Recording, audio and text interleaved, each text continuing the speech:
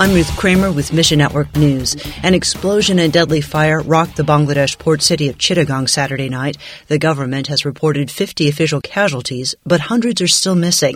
Bruce Allen with FMI says windows shattered a mile from the site. FMI has a thriving church plant in Chittagong, and partners from other areas are on their way to the city to help the recovery process. Pray their love would point many to Jesus. And in late May, the Middle East Council of Churches, or MECC, met in Egypt for the first time since its founding in 1968. The Coptic Orthodox Church hosted the meeting in Cairo. The Egyptian president even addressed the assembly, saying he wanted to spread a culture of diversity and religious freedom in the country. Mary Joseph, a Sat7 communications officer based in Cairo, says many Egyptian Christians are still reeling from the stabbing of a priest in Alexandria. Ask God to comfort and heal the community. Mission Network News, a service of One Way Ministries. I'm Ruth Kramer.